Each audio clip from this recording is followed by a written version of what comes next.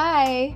A pleasant day to you wherever in the world you are. I am Grace, a counsel by profession, and now have transitioned into land banking investment, which affords me some time to build this channel with ARC Research.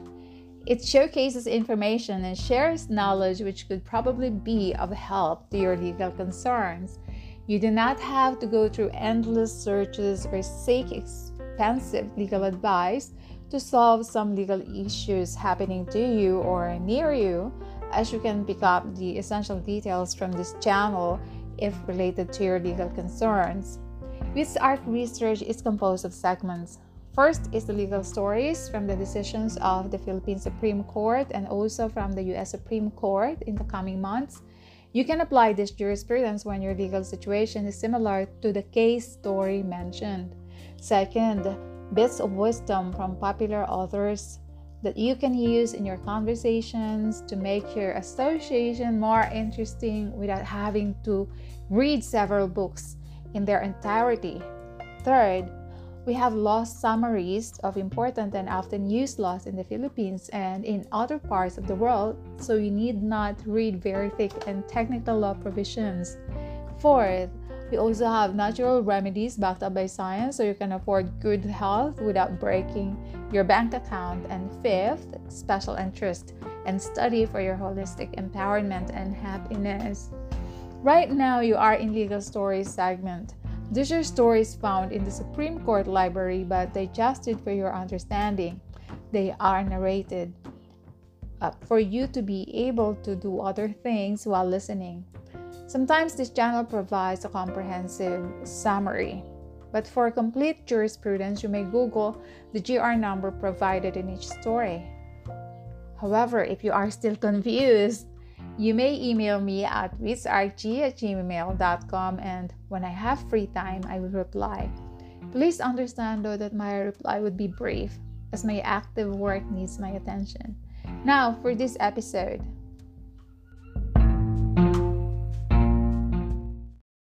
From the Philippine Supreme Court, Episode 11, Part 2, Cybersex Crime.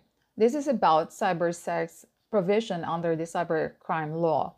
The petitioners challenge its constitutionality as the government is enabled to track down violators.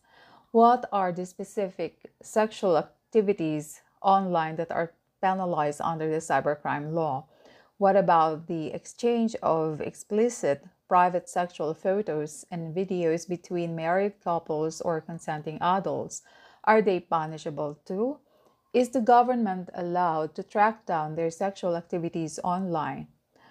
This question shall be answered by this en banc decision on the consolidated cases under the heading GR number 203335, decided February 18, 2014.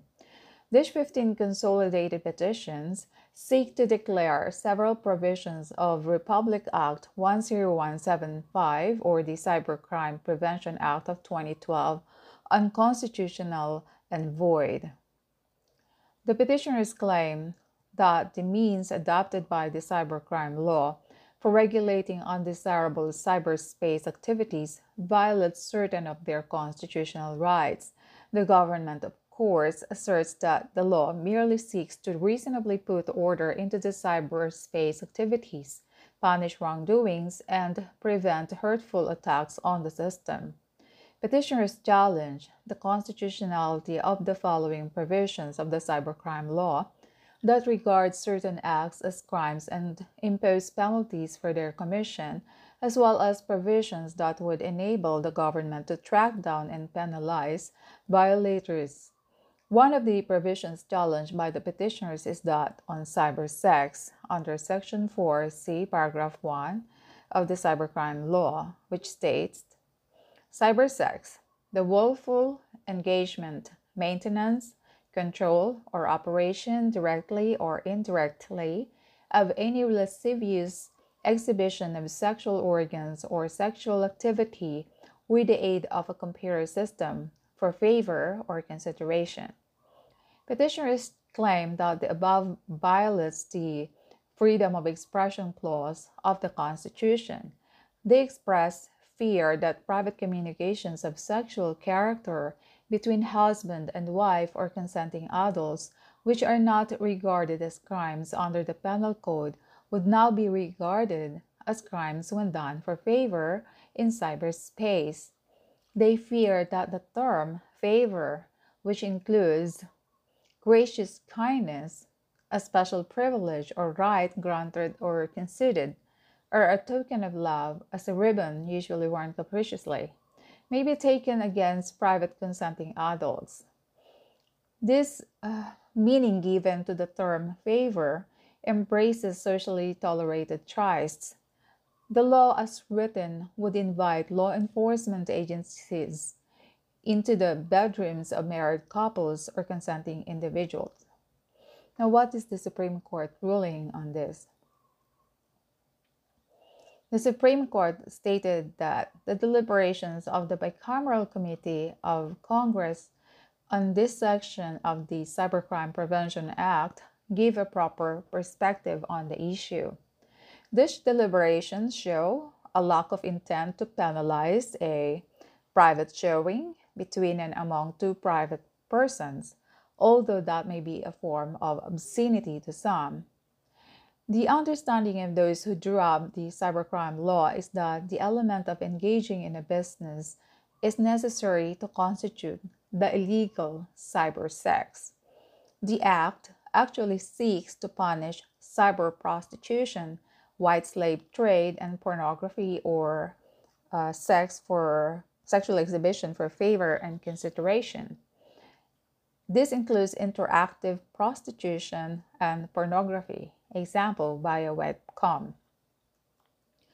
The subject of Section 4C, Paragraph 1, lascivious exhibition of sexual organs or sexual activity, is not novel.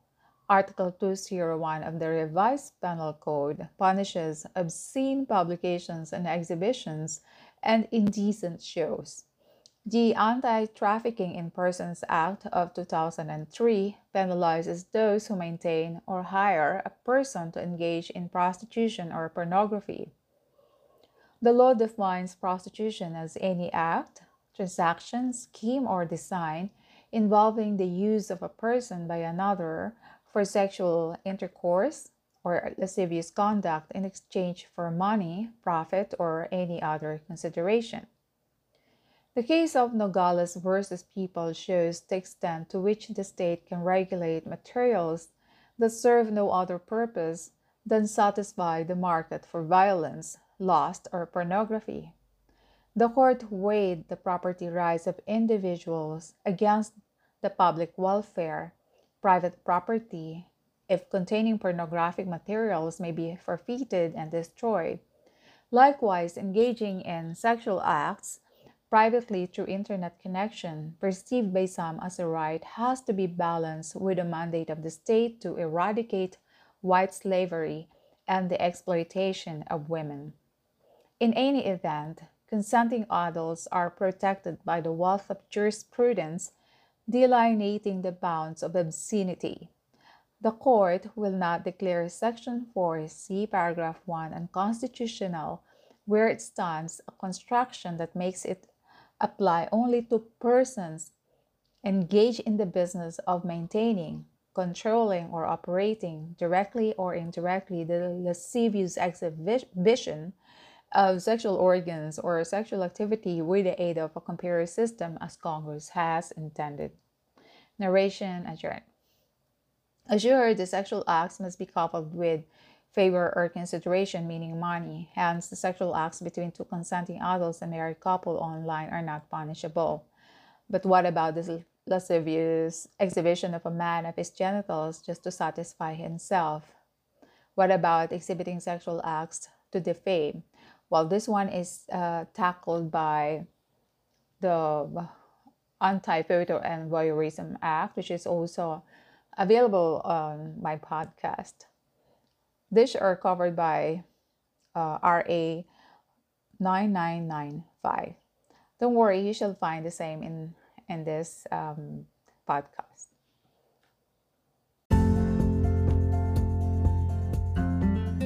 If you haven't subscribed yet, please hit the subscribe button and let's learn together. The neatest thing about it is that you can learn while you work, clean the house, go gardening, or drive to work or places, and as you go to sleep. There's no need to watch me, as this is not a fashion channel, and your ears can immediately send it to your subconscious mind and you will remember it faster. And if you like the contents, please share it with your friends and advise them to subscribe, as this channel shall feature jurisprudence and other laws which might be applicable to your case or to their case. See you! Ciao!